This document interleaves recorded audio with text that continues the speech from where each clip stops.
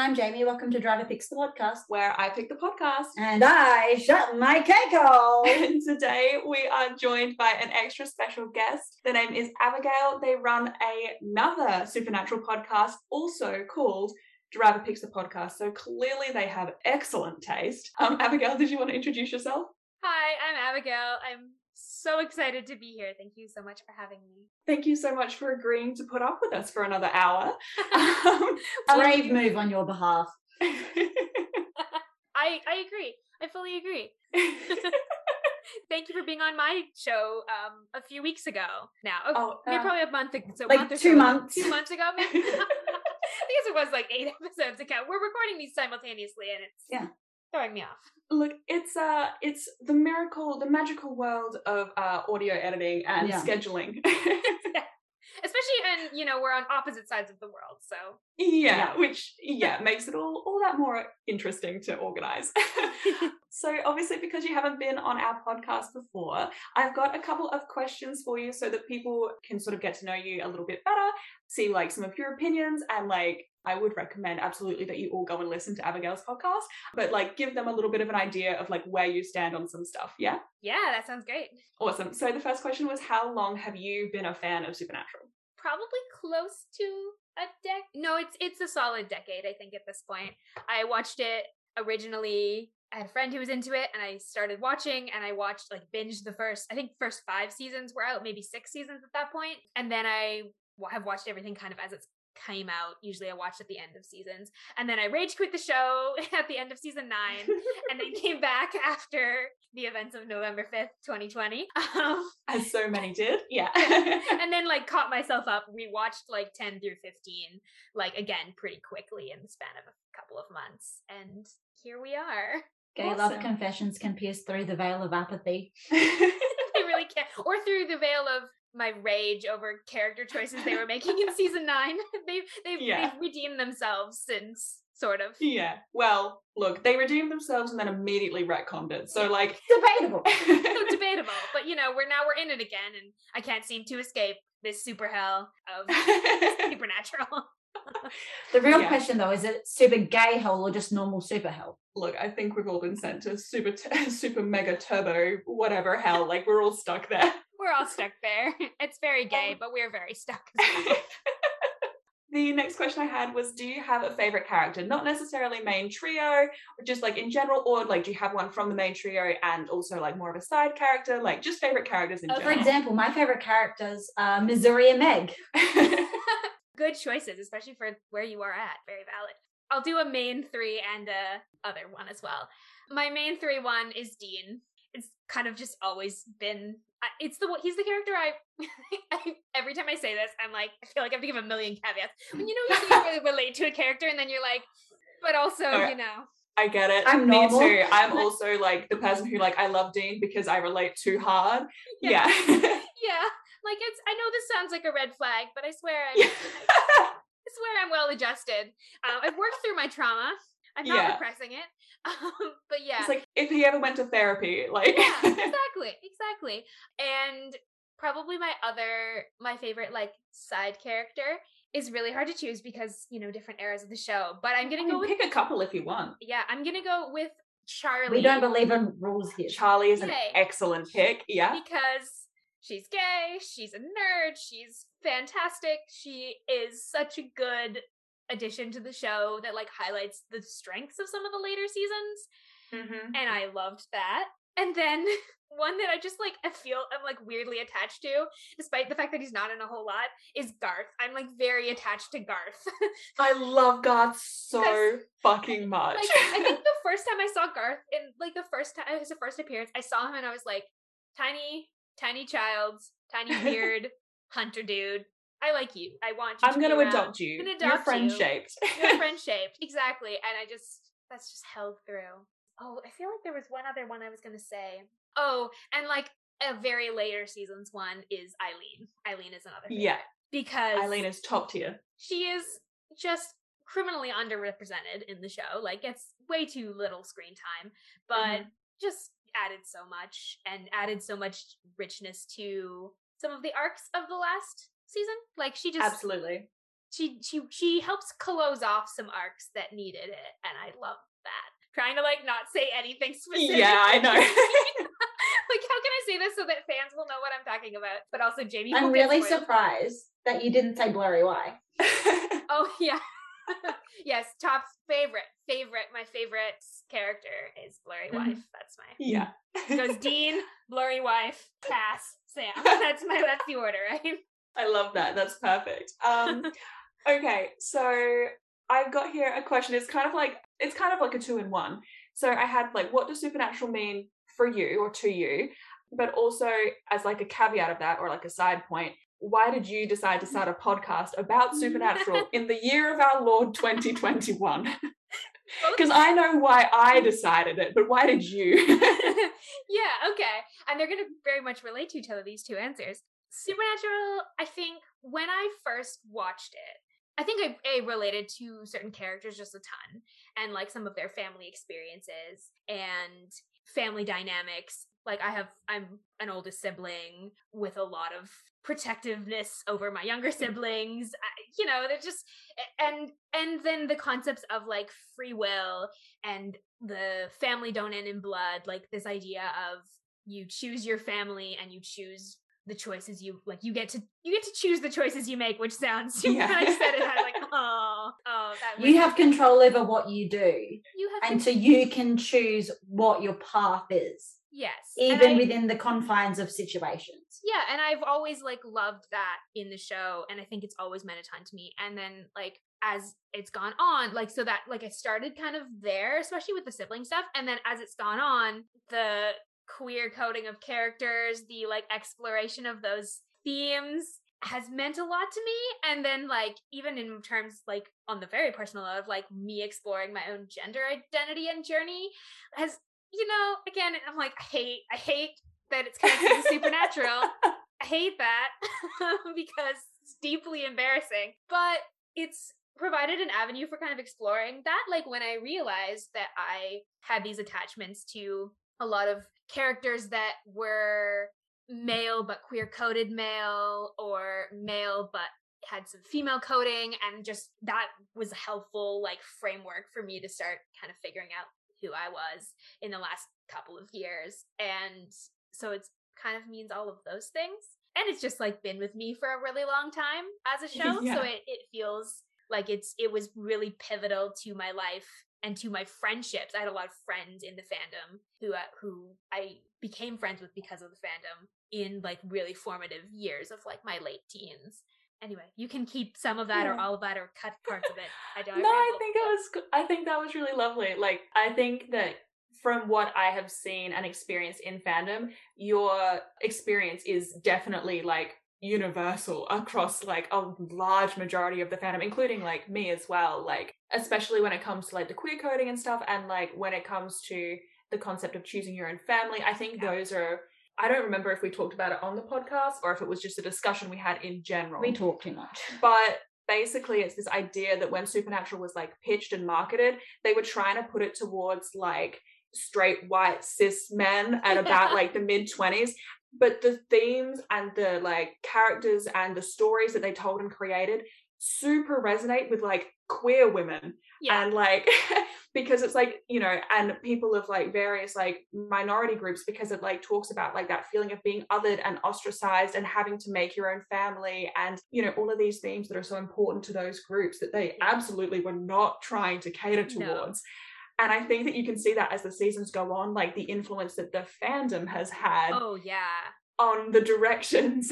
Oh yeah, and the meta-ness of like the show when it goes meta, which like Jamie, you haven't really had a whole lot of these episodes yet, but like when you do, like there's so many of them that are like the meta of the show like starts out a little bit more mocking of the fan base, and then develops into like oh, we recognize this fan base is actually really thoughtfully taking this material. It's very interesting. And then and then we get to season 15 and things happen, but it all goes out the window.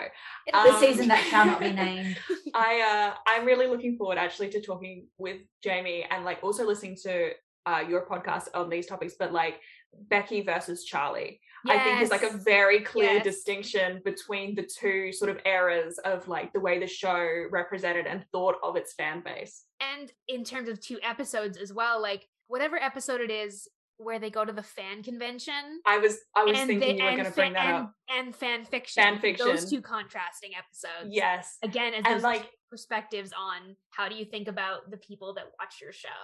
Yeah, exactly. And I think you're going to find those interesting as we go along. Jamie's sitting here with this face on her like, I don't know what's happening. I'm just here for the ride. You're just here to make fun of Supernatural.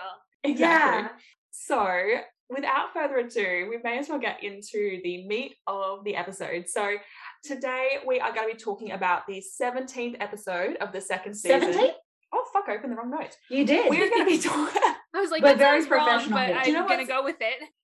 Today we're going to be talking about episode 18 of season 2 of Supernatural, titled Hollywood Babylon.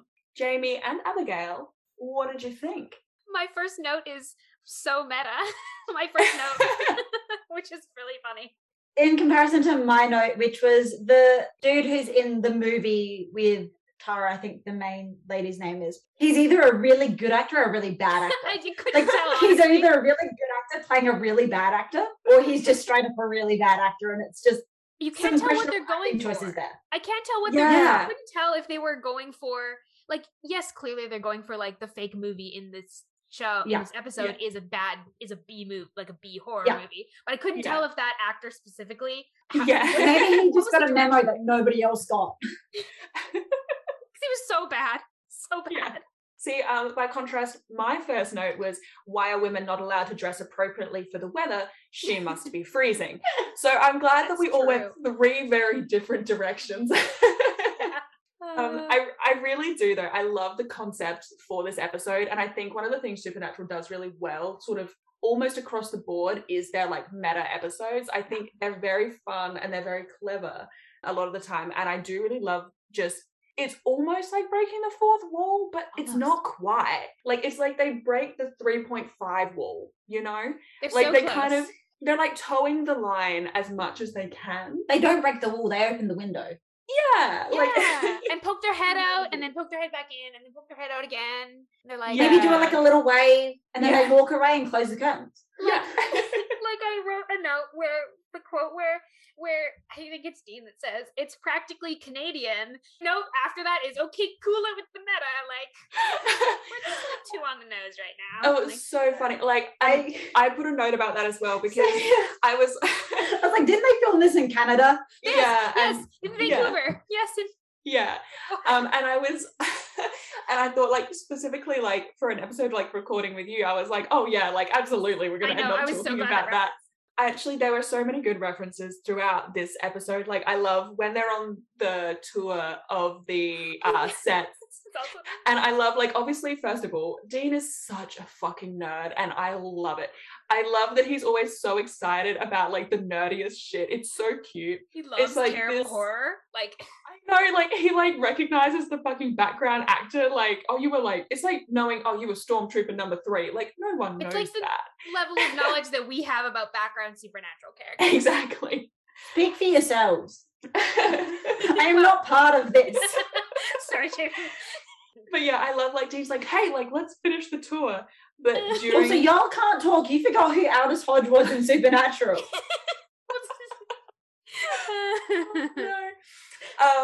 So yeah, no, I love this line where they're going through the tour and the lady over the PA is like, oh, this is the set of Gilmore Girls. If we're lucky, we might even catch one of the show's stars. And like, camera pans.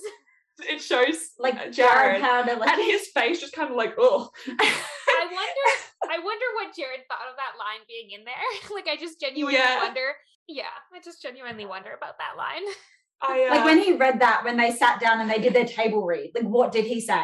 Right. Was that a laugh? Was that a like, oh, that's funny? Or was that a like groan? Like a dig, yeah. Come on. Well, it's almost like in The French Mistake, where they have Days of Our Lives. Yeah, which is actually way more of a dig at Jensen. Like, yeah, Jensen got absolutely. the worst end of the stick there. Yeah, but I do love Yeah, I love that whole scene. I love how excited Dean is. I love how over it Sam is. He's like, whatever, like, what are we doing here? It's like, we are here on a case. We are doing, like, Sam is just like, we are here on a case. We are doing a case. We are doing a case. But then Dean bringing up, like, the Poltergeist reference and talking about, like, oh, you know, on the set of Poltergeist. And Sam's like, what are you talking about? And he's like, dude, you don't know your cultural heritage? Like, what are you? And it's so funny because, but part of that is, like, it could be a reference to, like, within the context of the show, like Sam not knowing about this paranormal activity that actually happened, but it's almost like a meta comment on the audience of the show. Like, if you don't understand this reference as a viewer of Supernatural, you don't understand the culture of horror. Which is, it's so Supernatural to be, like, a little bit snooty about, like, its horror genre thing while also being terrible B-level horror itself. Like, we have discussed this at length, but Supernatural just takes itself so seriously. Like, as an entity, as a show, it's like, we are a serious man show about horror. You must be scared. It is a scary show about horror. And it's like, okay, but did you consider everything about the show that you have made does not say serious horror show? It's so funny. It's like they're marketing it one way, and then it's like that's how they get you. And then, like, you actually watch the show and you're like, oh, this is not what I was advertised. But it's a like, totally different show. I'm into it, but it's a totally different show. Yeah. It's like, I love looking at, if you're ever bored and looking for a laugh one day, I would highly recommend, like, just Google imaging the, like, season, like, 1 to 3 or like maybe 1 to 4 promo shoots for Supernatural. They are hilarious. They're so bad. It's like, it literally looks like, you know that meme that's like XYZ looks like they're about to drop the hottest, like, record of, like, 2009. It's literally like that. It's like one of them's always crouching, the other's always in the back with their arms I've folded. seen a couple of those, It's very like X-Files-esque, but like This make it reminds me 2006. but like worse. Yeah. They had the mid-season preview that they did in, I think, 211 or something, and it's like, soon. It's not even like coming soon. They just go, soon. And then it's like this entire, like, and I'm like, it's a montage. It's like a montage of all people shooting each other and like car chases, and it's like every action-packed scene in the next like 3 or 4 episodes just smooshed into one, like, soon. It tells you literally nothing about. No, literally nothing interesting. No. There's no hook there. It's just like what it's just like, you look, know is going to happen in the show, which is like a bunch of fighting monsters. Yeah, basically. Yeah. One other thing that's like really fun about this episode and like a meta context is like bearing in mind this is another one of those things where like I read about it years ago and like please correct me if I'm wrong, but I do remember seeing it somewhere, which is that all of the notes that they get given on the set within the episode are notes that Supernatural, the show, was actually given. So stuff like, it needs to be brighter. Like, why does horror have to be dark? Oh, that's It's one of me. the notes they made up. I literally wrote, Jamie. Yeah. A little bright. The quote is a little brighter, more colored. Just because it's horror doesn't mean it needs to be dark. Yeah, exactly. And like, I think it's so funny that like that is a note that the show actually received, and they're kind of making it fun of it in the episode. But then Jamie, as someone who's never watched the show, it's like her biggest pet peeve with it is it's like it's too dark and there's no colors. What did you think about this episode, Look, I'm not Jamie? mad that there's no color. I'm mad that it's so dark that you can't see what's actually happening on the screen. It's like, I do want to be able to watch this television show and not just listen to it while An watching a audio black drama. screen. Yeah. Though sometimes the special effects, I don't want more lighting on them. Like, they're bad enough in the dark. I think, sorry, did we talk over you asking a question? Oh no, I was just gonna ask what Jamie thought of the lighting in this episode. Not that noteworthy. So it's pretty par the course. It wasn't like brighter than the average episode, but it also wasn't darker. So like at this point, like I feel like people are getting sick of me just being like, and another thing, it was too dark. There are some moments with the lighting, specifically when they're using flashlights, where I'm like, that is an odd choice to light it that way. But at the end of the day, like I could see the episode, which was like a bonus. Like that's not always something that necessarily happens. Right. That's So a I'm low excited bar, when I but- can see it. Yeah. But It's like sometimes they tunnel under the bar, but like, you know, if they just step over it, I'm like, I'm fine. it's one of those things that I didn't I don't think I just, because I've seen this show for so many years, didn't really notice until I started listening to your podcast and hearing you talk about it, and then I couldn't unnotice it. I'm really sorry. No, it's mostly really funny because now I'll notice it and I'll be like, oh, that's lit really strangely, or oh, I can't see that very well. While we're talking about meta, I do want to talk about the background knowledge that I have, because Bethany has told me many times Dean is constantly eating in this episode, and all I could think about was how Jensen has said that he really regrets eating the mini dog in the scene with the wake, because now every time he's on screen and there's food, they make him eat it. And like, oh, like Icarus flew too close to the sun and now he's here. 27-year-old Jensen made one choice and it's haunted him for 15 years. Like it's already coming back to bite him. Yeah. Which is just, I forgot about that. I do love though, like, on like the note of Dean always eating food when it's available. I think that is like actually a very important character thing. And I'm pretty sure you brought it up in our Bugs episode. Maybe. When they go to the free barbecue. Yeah. Because you mentioned like, Sam's like, oh, you just want to go because of the free food. And Jamie made the great point, which is like, obviously you go for the free food because you guys have no money and you would have grown up in a food insecure home. Well, it's something wicked. When something wicked, we know that like, exactly, literally giving food to Sam instead of eating it himself. Yeah, and we get later context about what their food rations were like and like things Dean had to do to like get food in later seasons. I think season 9 specifically. Big yikes. You know, and also like things that Jensen has said at cons as to like what he thinks Dean would have resorted to. Big yikes, definitely. So I think that it's actually like, I know, it might have been, it's played off as a joke, but like if you think about it for more than like 30 seconds, it's actually quite a interesting character trait. And it's interesting that it's Dean and not Sam. Yes. Sam does not have the same. And not like, it's not both of them either. It's just Dean. It's Dean. Not. Yeah. Which, I've never actually really thought about this. Which but like actually does really build into the lore though that they established in Something Wicked of Dean will feed Sam before Dean feeds himself. Yeah. Sorry, what were you going to say, Abigail? No, I think it's just also interesting because, like, we've gotten it a bit so far, but just this, like, Sam is always, like, nagging on Dean to eat healthier, and Sam will always, like, go for the salad or, like, things like that. And that's, like, more and more as the show goes on. But, like, that is also kind of connected to this because, like, Dean will eat just whatever. And, like, also will eat generally, like, the most filling, like, heaviest, carb full, like the thing that you think is going to keep you full the longest, whereas Sam doesn't have the same sense of food insecurity in the same way, so he doesn't feel the need to like buy the cheapest like most filling thing. He can afford he's to not like carb loading every day because he doesn't know where his next meal is going to come from. And also it's interesting because like of the foods that like stereotypically we know Dean prefers, so like pie and like burgers, right? Those are things that's diner food. Like that's like for them that would have probably been like a treat. Like John, like because I'm gonna say that John probably wasn't splashing cash on their dinners when he spent their when he spent their college funds on ammo. I don't think he was taking them to the diner every night for dinner. I think that was like hey, like maybe I got some extra cash hustling pool, or like maybe Bobby took them for a birthday. Like I feel like that's probably more of the emotional connection, whereas for Sam, Dean, like we said, would have been like sliding him stuff under the table kind of thing. Which makes sense as to why like Dean loves to go to diners. Like, that's his kind of food place of choice. That would like totally track with that.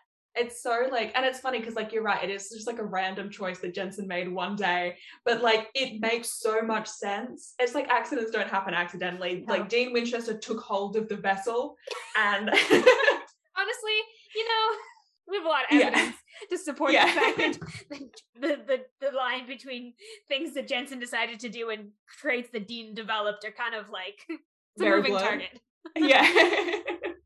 But yeah, so like Dean and his free food is definitely something worth thinking about, I think. And also in terms of Dean, like in talking about his emotions, how quickly he finds himself completely ingrained in the culture of the set. And the fact that they do have craft services, which means that he does have food security. And also he has tasks, and they are simple tasks, and he can do them, and he gets praised for doing them. And it's like And he gets the connection whole- for doing them. He Yeah. gets to like connect with a community Yeah. of people. We see like when he's looking through the dailies with Sam to see if they can spot anything funny. He's like, oh yeah, I got it from this. I got it from Cindy because she's having a thing with Dave, and Dave was able to get a copy from wherever.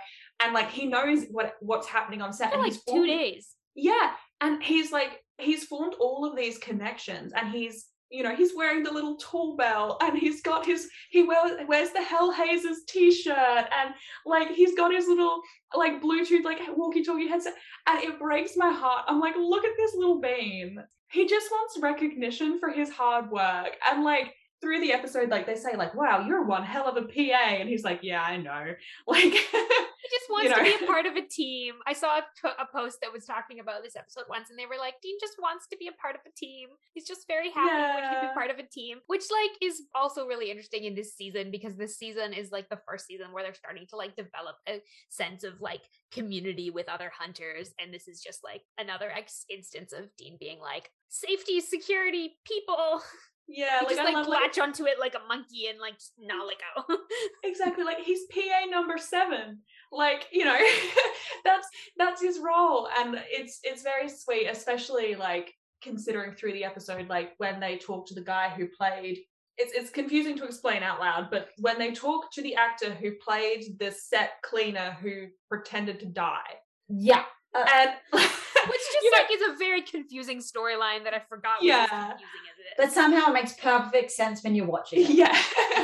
Yeah. When they meet him and Dean's like, oh, you were like extra number 4 in this film, and you were like dead guy number 3 in this one. Like he's paid attention to like everyone in that movie. Like it's not just the main actress and actor, it's not just the director, it's like, oh, I know about AD grip number 4. Like it's just so like he cares so much about the things that he loves, and I think this episode just really highlights how invested he is, but also what a fucking nerd he is. Oh, he makes fun of Sam for being a nerd a lot in the first couple of seasons, and he's a way bigger nerd than Sam is, honestly. Projecting to the max. Oh yes. Also, I had a note about how he's like, it's just, I like to see, anyway, he points out Matt Damon very excitedly, or like points out that he thinks he sees Matt Damon. And I'm like, you crushing a little bit?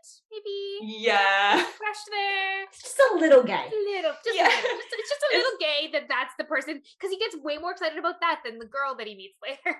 Yeah, you're right. He tried to And play it's up like, this whole thing with the girl, but he doesn't flirt with her nearly as much as he like goes all like, ooh, about Matt Damon. yeah. And it's also like, I can't remember what episode it is, but they're talking about rom-coms or something, and Dean's like, oh, that's a Swayze movie. Like, Swayze always gets a pass. And it's like, You're like, Swayze gets the pass? why is that? Care to elaborate on that point? What specific aspects of Swayze mean that he gets a pass? Yeah.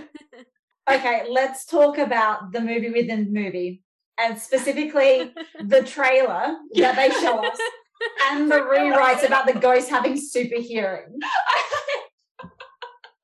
Hellhazers 2, The Reckoning Again, I think is what it's called.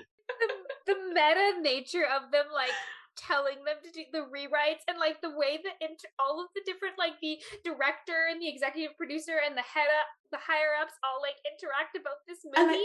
And I too want to know how the ghosts hear the chanting in hell. I too needed that explanation. Jamie, they have super hearing. Were you not paying attention? This podcast brought to you by the writers of Hellhazers 2, The Reckoning Again. It's copyright. You can't now if you have ghosts that hear things. It's because they have super hearing, trademark. Oh god. No, I do definitely love the interactions that we get between sort of everyone on set, I guess, because we've got like the director, who's I think Mick G, is that, and who I think that is a reference to Supernatural, Mick G. I think it is. I think it is. Yeah. Look, if you guys don't know, I don't. And I feel like I've seen it in the like credits, like at the start of the episode. Oh yeah. No, yeah, I can like see it in my mind's eye, same. and like, and he's like talking on the phone at one point to like Bob, who I assume would be like Bob Singer, because they really like to throw Bob Singer's name into anything. Like whenever they get a chance, they really do. A lot. So Supernatural is Bob Singer's self-insert fic. Kind of, yeah. Oh, and Yeah. I just like some of the lines about the show within the about the movie within the show. Like, there's a line that goes like, "Oh, what a terrible script," and then there's like all this mocking of executive. There's like there's the line of like, "You put your heart and soul into everything, and they crap all over it, and they want you to smile." And I just like, when you think about Supernatural as an entity in the world, you think about how everything played out. Like, I think the writer might be projecting. I literally wrote down the same quote and I just put next to it, is that some fucking foreshadowing? Like, I was like, we should have known. We should have seen this coming from season 2. Yeah, they were telling us the kind of show they were making. They were telling us how free will really works in the Supernatural universe. And I think it is so interesting, like, just, God, there is so much to delve into, like, what's the word I'm looking for? The implications of the guy who wrote the script, and it was like so detailed and it had like all of the correct information, and he like literally had poured his heart and soul into it, and then he had to watch the powers that be pull it apart and tell him it was crap and tell him it didn't make sense and like rip it to shreds and then like put it together into this mismatch of crap of this terrible movie. Yeah, and basically be like, you should be grateful that we even let you on the set. It does feel a little bit like a commentary on maybe what it is like to work in that industry, and certainly some of the stories that have come out of Supernatural in particular in terms of what's been cut and, you know, how various people felt about certain scenes and certain episodes and certain decisions. I think it's very interesting, especially in season 2. Sorry, I interrupted you. Oh, no, you're okay. But yeah, I think that, and also I love that everyone on set is so fake. Like, every time that one guy is like talking, he's like, yes, I love you. You're like taking names and kicking ass. And he's like, I fucking hate that guy. Like, and then he uses the exact same line on the next guy he speaks to on the phone. He's like, yeah, I love you. You're taking names and kicking ass. Then he hangs up. He's like, what a dick. Like, it's so funny because like they like shit on the like writer, director, producers, executives so much, but this episode also has like a decent amount of like respect and like love for all of the like lower down people, like the grips and the like and everything, which I liked. But also this episode still had a director, a producer, and a writer. Like, it still had all of those things. So like, these people are making this like episode. Yeah. And it's sort of like, this is their profession. Yeah. And they're like, oh, let's kind of shit all over it. That's fine. I love that they made that choice. It's hilarious. And I do also love, like, you know, you make the point that there's like a lot of like love and attention given to like set decks and stuff. And like, yeah, you're right.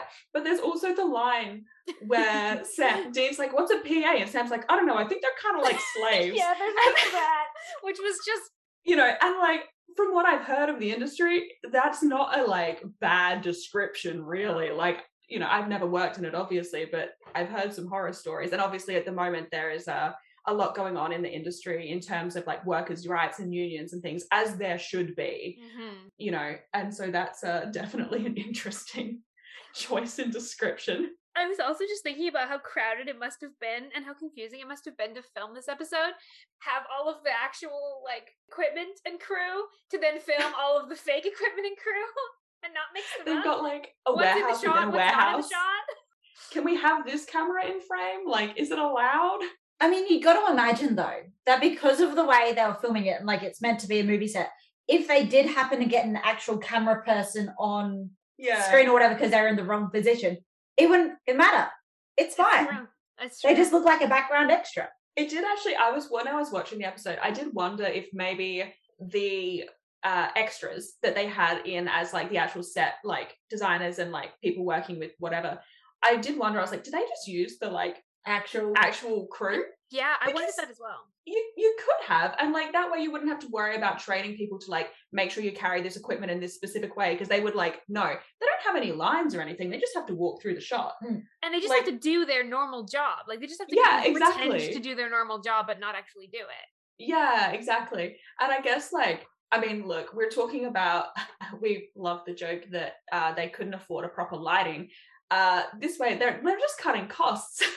Like these people are already in the building, you know. Just let them do their job while you're recording. It's fine. Oh dear. Did you guys have any points that you wanted to bring up next? Anything related or anything that you want to bring up just in general? There's a reference to Enochian. I mean, because like they talk about Enochian, which this is the first time I think it's been like explicitly given a name. Not that they explain it. I noticed that too. Yeah, I don't think. Do you know anything about the meaning of the word Enochian? It's a language spoken by supernatural creatures. That's the extent of your knowledge? I think it might be angels, but I'm not sure. Okay. Cool. Well, we won't delve into it too far then, because you clearly don't know too much about it. Yeah. But it is cool that it's the first sort of instance of. Yeah, I thought it was not for a while. I didn't expect it. Yeah. I didn't remember it being here. Neither did I. Yeah, it's one of those things where I was like, oh, that's an interesting choice that you've brought that up. Well, to be fair though, as a first-time viewer, I didn't really pick it up. Whether I just wasn't paying attention at that moment or not. It's just like a subtle little reference, and they may not have been intending to go really anywhere else with it. That's true. I guess we recognize it because we know it from elsewhere. Yeah, and because it obviously becomes a part of later seasons. Yeah, it's not like it's a made up. It's not like it's something that they've made up specifically for the show. It's something that exists in from general lore, which they do a lot without kind of connecting the dots. Yeah. They're just and let's just reach into our grab bag of lore and be like, let's just shake it up a bit and pick one out. Yeah. I also love there were some other notes that they got during the episode where it was there's no pacing, there's no love interest, 90% of this is exposition, and it's talking about the script that he got initially. And it did make me laugh because I was sitting there that's so many of Jamie's complaints. Not about the love interest, but the pacing, the exposition, and they're right. They really don't have a love interest. And I guess you don't need one, but it is uncommon not to have one in modern media. It's relatively Don't look at me. uncommon. I never campaign for a love interest. I'm good. But yeah, no, I think obviously, yeah, you don't need a love interest in any story really to make it compelling or relatable. It's not essential. But it is something that's sort of viewed as essential in a lot of media. Yeah. And I think it is especially when you're talking about queer coding and supernatural, I think there is a solid argument as to why there are more male ships in fandom than there are any other category. And it's because you just have more male characters interact with each other and form deep emotional bonds. Yeah. And then of course the media doesn't explore that because, we couldn't possibly do that. Gay. And so then obviously the fans see these interactions and they take it upon themselves to be well, if they won't do it, fuck it, I will. Yeah, I'll see it when there's clues that it could be there if you're not going to explicitly write it. Exactly. They share a deep emotional bond. It's more profound than anything else. I knew that's where you were going. I just appreciate Jamie, I just appreciate the range of quotes and references and things that you are able to just sort of pull up at very appropriate times without knowing the entire context. Yeah, I know vague things about that sentence, that phrase of words in relation to, but I don't know. She has this great innocence about her where she'll say something that's hilarious, but she doesn't know why. And sometimes she'll send me oh, would this be a good tweet? And I'm yes, that's so funny. But you don't really understand why. And you didn't mean for it to be funny. It just is. It is. But yeah, so but sorry. No, just the fact that the show takes has so few female characters, that, and never really attempts to do the love interest thing.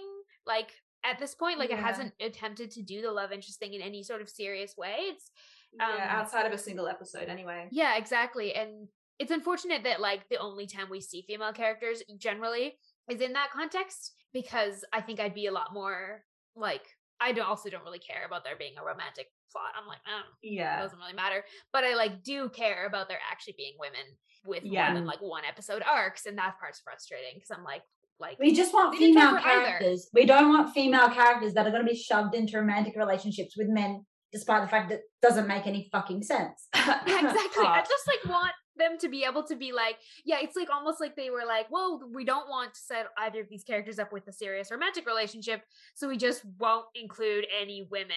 And I was that was the wrong wrong conclusion to draw from. We don't want romantic relationships. Like, yeah, exactly. It's like they were like, 2 + 2 = 7. Perfect.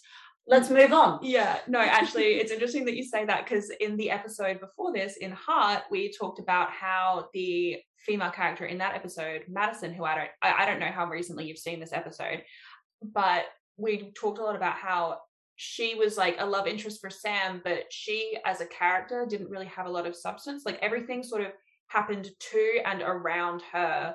And then by the end of the episode, she was dead.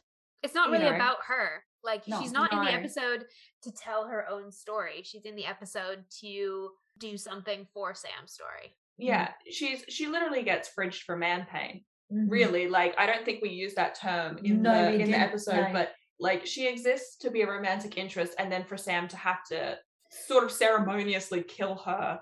It's Like- so cringy on so many levels, and also like doesn't ring very, I don't know, just doesn't ring like a thing that a real person Human would say, woman would, would do. Like, you know, like yeah. There's also this inexplicable moment in the episode where she just like dumps her underwear on the table and starts folding it in front of Sam.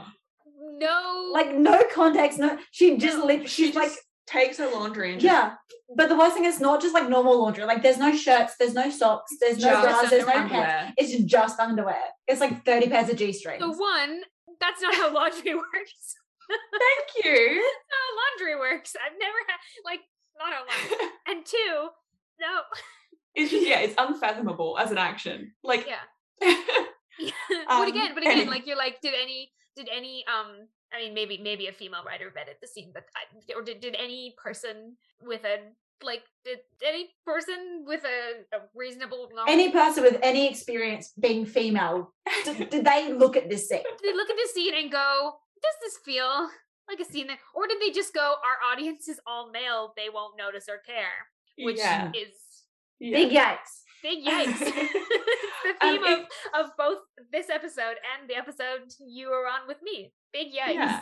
And I think that this segues really nicely into a returning point for our podcast, which is men are stupid and horny. In this episode, we have the executive who, like, just randomly follows, this random woman appears in front of him, drops her robe, and then seductively walks away, and he's like, great, I'm gonna get some. He's And then not like, I'm concerned about like this woman's mental health, because like Yeah.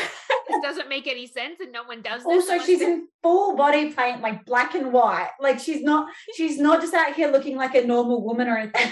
she does not Yeah, look like exactly. alive, honestly. No. She doesn't. Which, okay, what gets me about that is, did she die in like full stage makeup, or did she just lose color after she died? Like, why is she in black and white? I've not seen another ghost in this entire show be black and white. It's That's so a really good inconsistent. point. The ghost in the show, we talked about this in one of our like early episodes too, about like the way that spirits work is so wildly inconsistent. What you can do with Yeah. them, how corporeal they are, do they have color, do they not, are they like super like old and wizened, or are they like just exactly like they were as human? Like Yeah. it's just like they were just like stabbing in the dark, and we're like, this episode it's convenient if she's in stage makeup.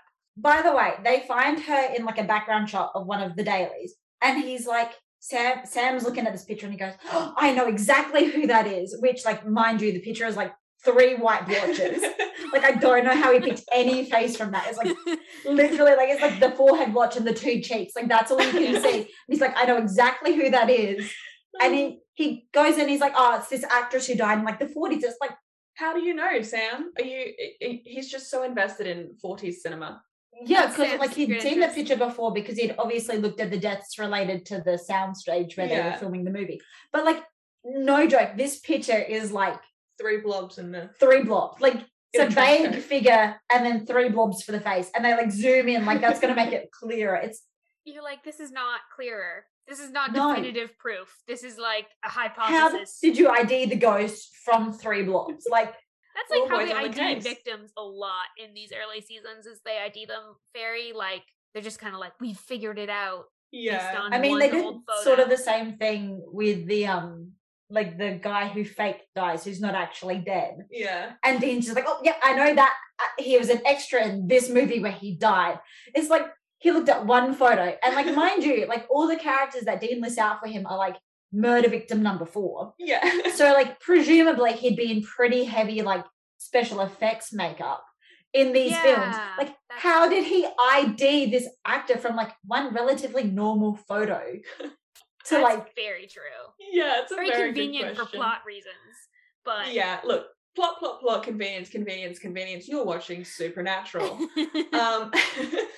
Yeah, no, I think it's definitely an interesting thought as to like the way that ghosts are presented in Supernatural. And you're right, it is so inconsistent, and like it even gets in better, the way I think so too. But even like Jamie and I have talked a few times about like the way they show the ghost dissipating, like if they put the like if they burn the bones or whatever. And actually I'd be really interested to hear your take when we talked about Roadkill, which is episode 16, which is also when we talked about the one with the fake angel.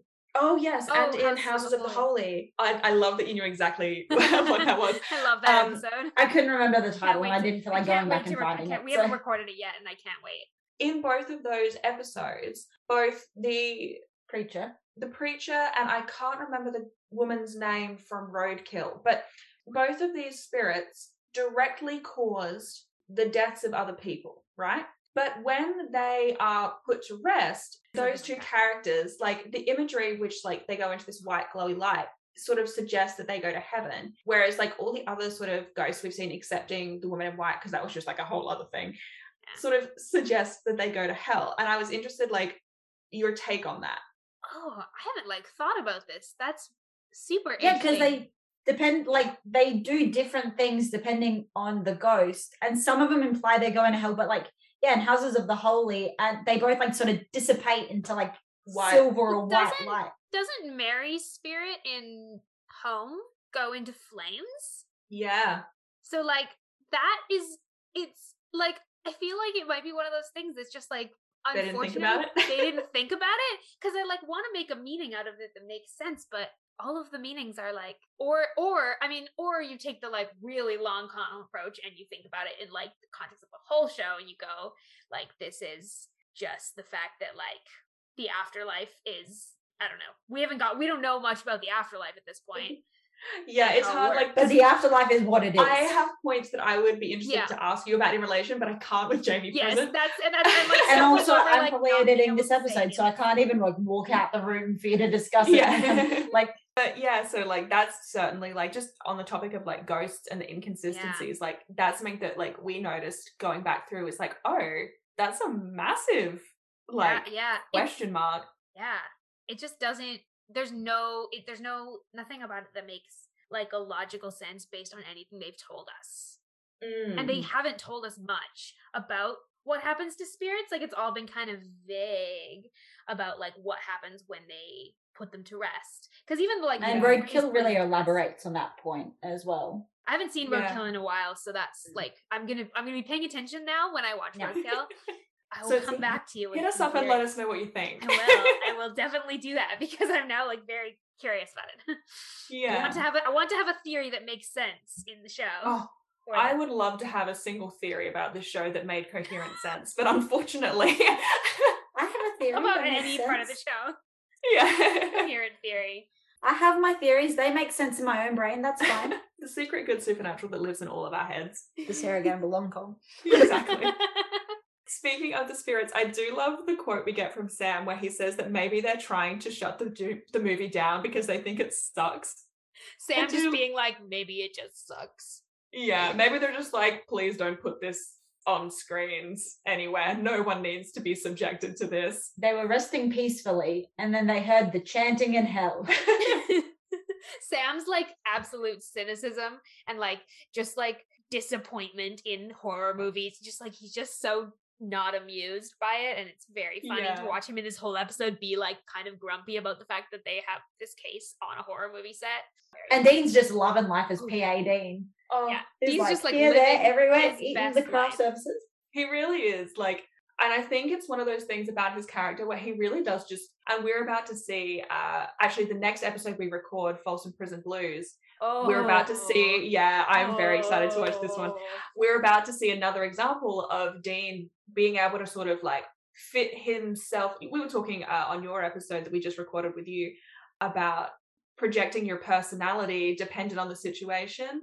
And Which I think Dean that, does. he absolutely does. And you guys actually speak a lot about it in reference to how often he makes jokes or pop culture references in front of John versus in any other context. Yeah.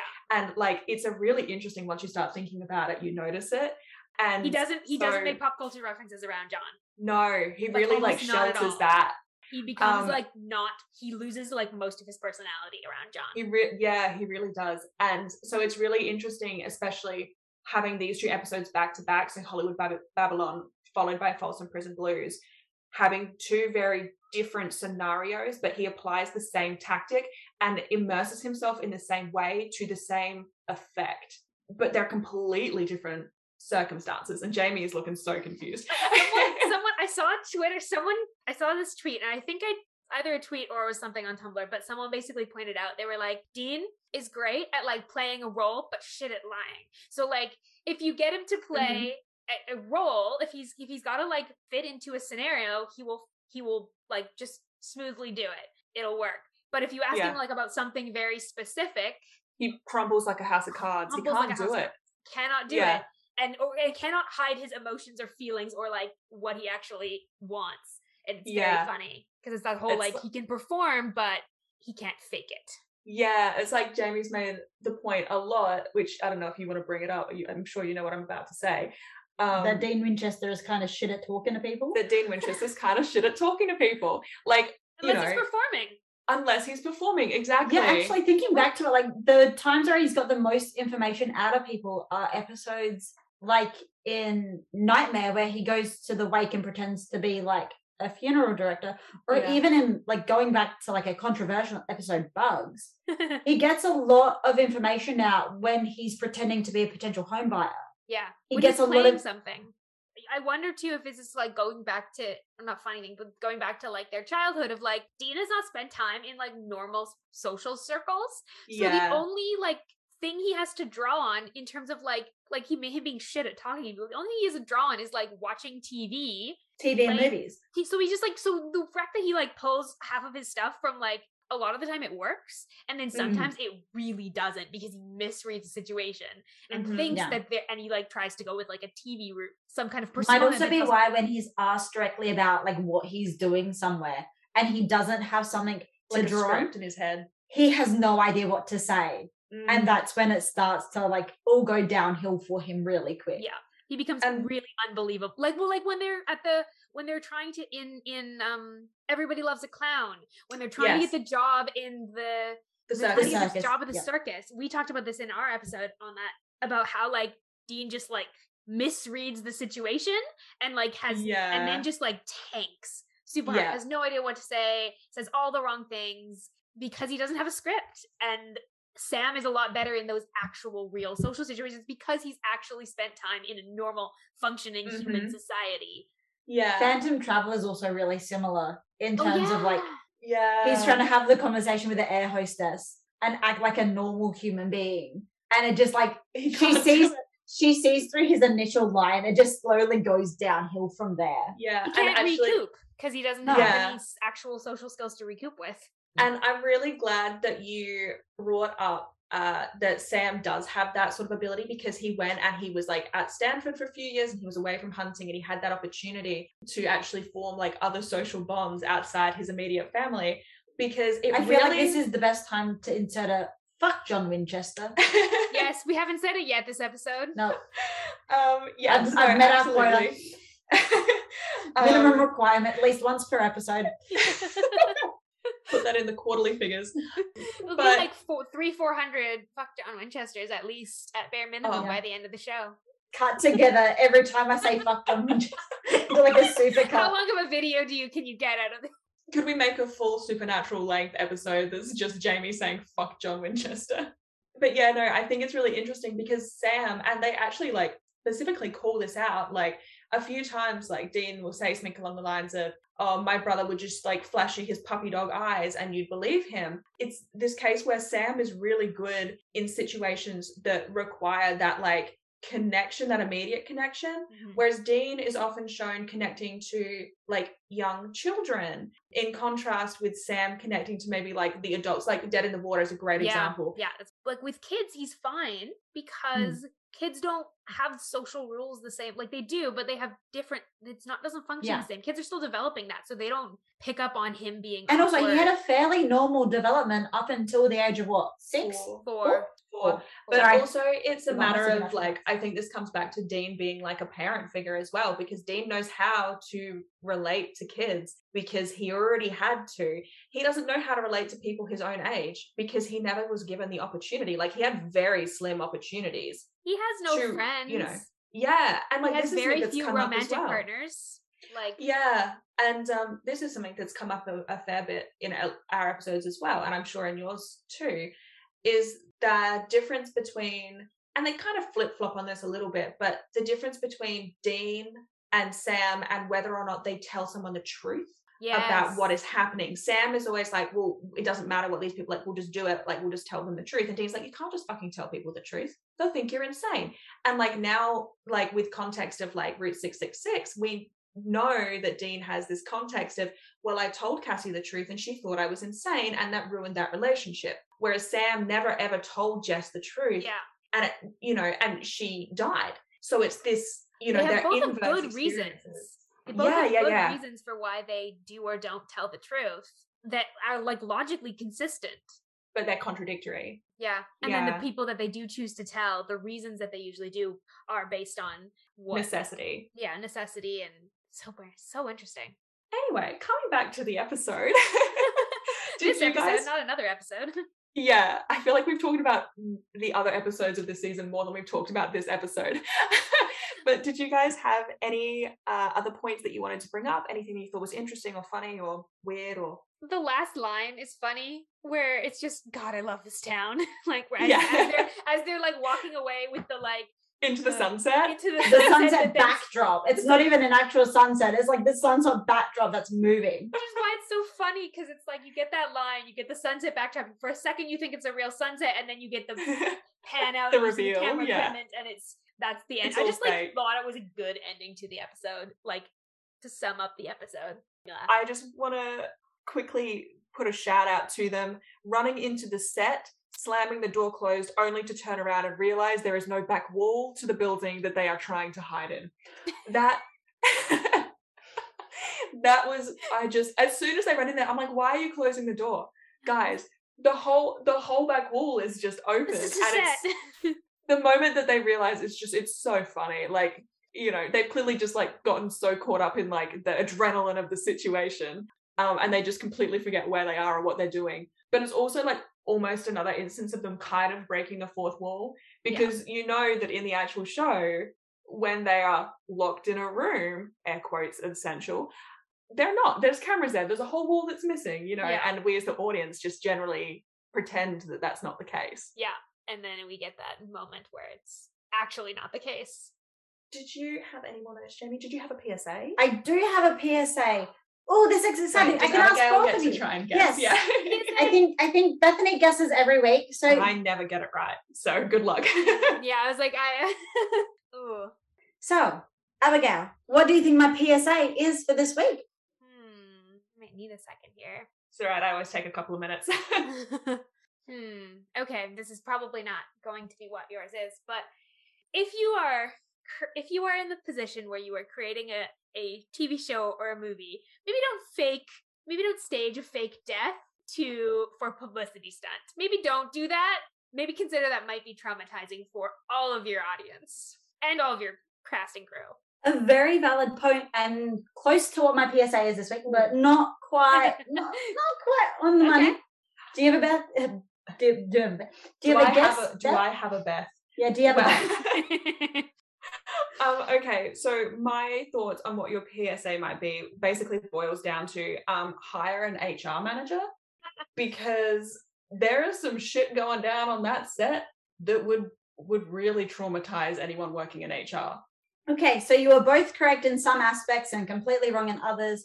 My PSA for this week is to support the strike. We need better working conditions on film and TV sets, and so we need to support the people who are making our content for media, because it is not safe for them to be working like 15-hour days, getting 4 hours of sleep, and then expected to work another 14-hour day. Your favorite show or movie is not worth it. It's not worth risking people's lives for content. Let's give them decent working conditions. That seems like pretty reasonable ask. Yeah. I mean, I hope. Yeah. Yeah. Very reasonable. Very timely. Yes. No, all right. I think your PSA kind of stands alone. I don't think we have to elaborate too much on that. I think that, yeah, you're right. Unfortunately, like, particularly the film industry seems to be one of those ones where it's just sort of notoriously bad for safety standards given the conditions they have people work in. Yeah. And okay, that was really depressing. Let's move on. I want to talk about the special effects with the phone when they're like filming the ghosts. Okay, yeah, we're really like 180ing on that. All right, yes. Why did they film it like that is my question. Film it like what? Like, elaborate for me a little bit. What exactly was your problem? There's the bad effects to start with. Okay. There's the vague shaky cam.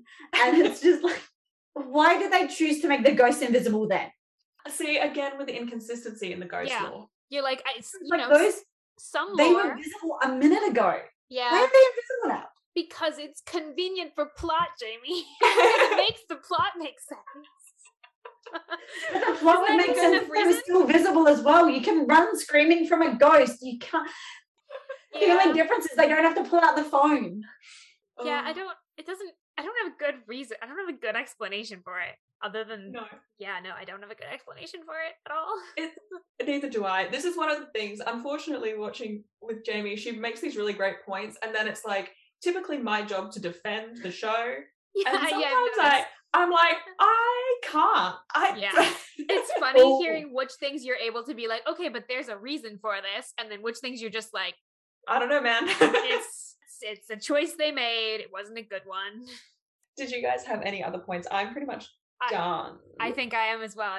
I mean, there is the casual sexism at the very beginning of the episode when the director's like dealing with the lead actress and he's like, I think he calls it like peaches or something. Oh, yeah. And he like touches her chin and I'm like, I was like, maybe don't.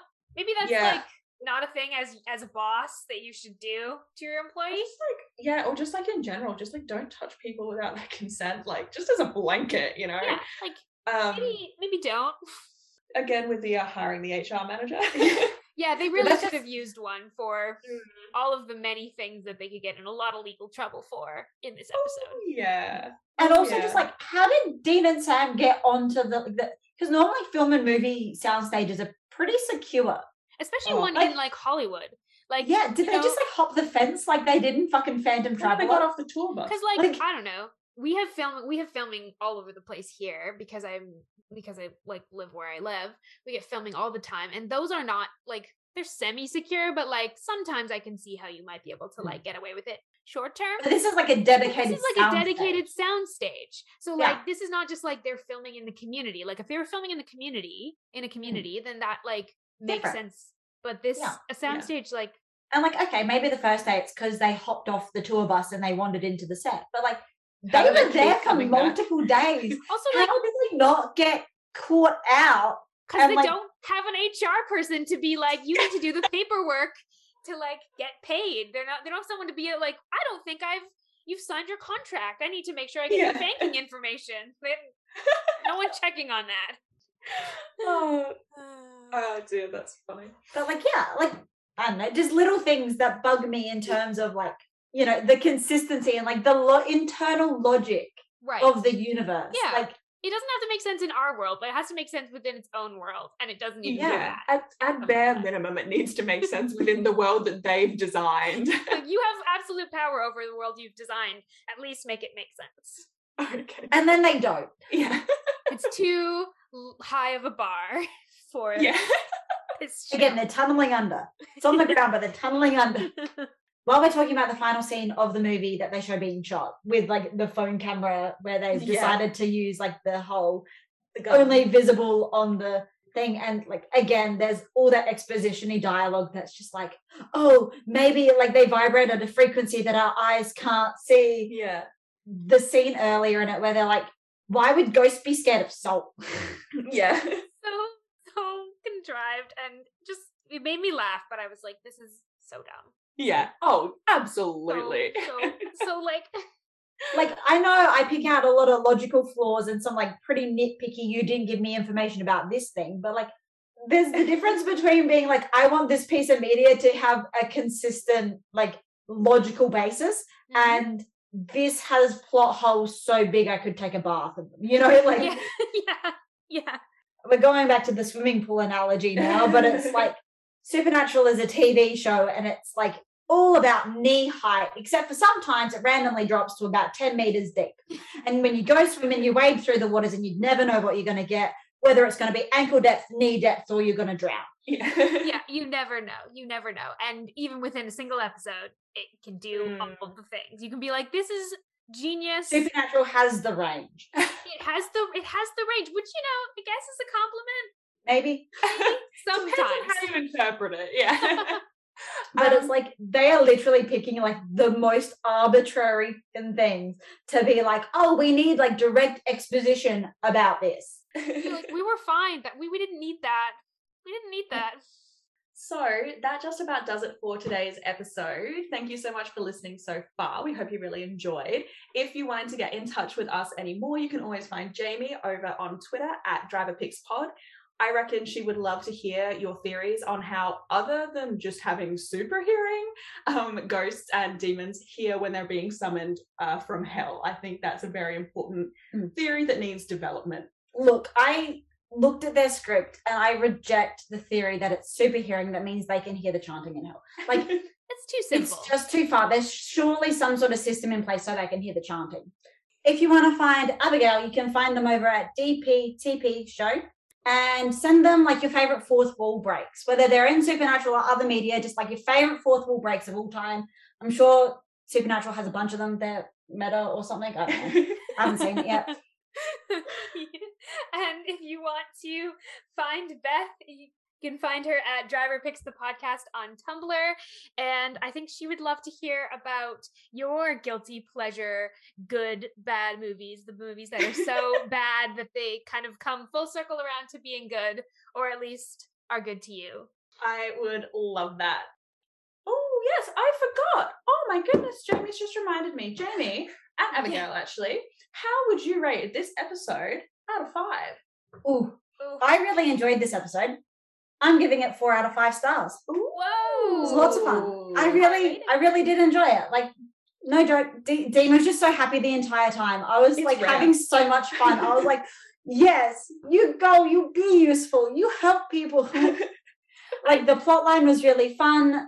There was some kind of dodgy special effects, but ultimately, like, pretty solid. Well-rounded. Yeah. I think I'm gonna give it a little lower, but not that much lower. I'll give it like 3.5.